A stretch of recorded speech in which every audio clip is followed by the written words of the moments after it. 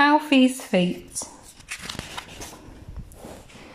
Alfie had a little sister called Annie Rose. Alfie's feet were quite big. Annie Rose's feet were rather small. They were all soft and pink underneath. Alfie knew a game he could play with Annie Rose, counting her toes.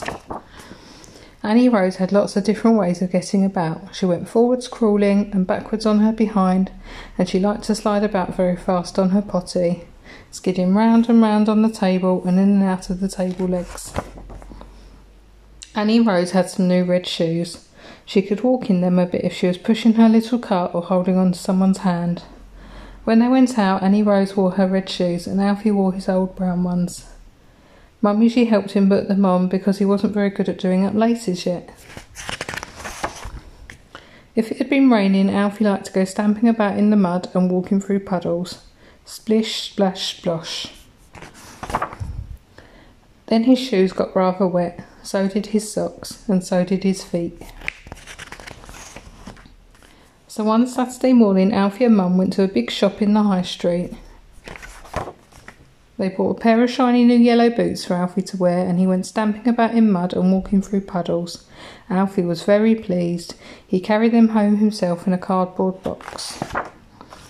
When they got in, Alfie sat down at once and unwrapped his new boots. He put them on all by himself and walked about in them. Stamp, stamp, stamp. He went into the kitchen to show Mum and Dad and Annie Rose, stamping his feet all the way. Stamp, stamp, stamp. The boots were very smart and shiny, but they felt funny. Alfie wanted to go out again right away, so he put on his Mac and Dad took his book and his newspaper and they went off to the park.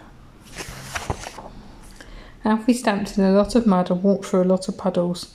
Splish, splash, splosh. He frightened some sparrows who were having a bath.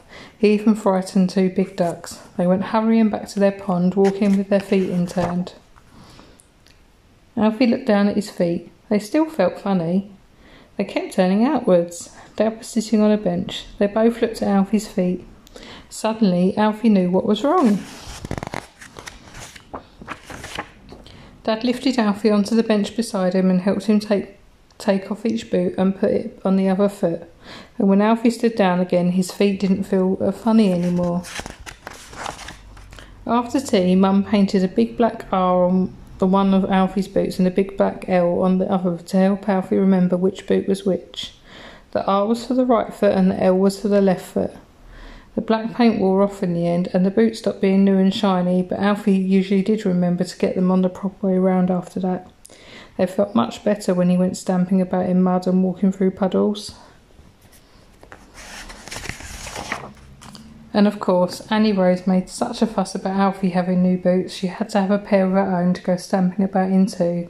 Splish, splash, splosh. The end.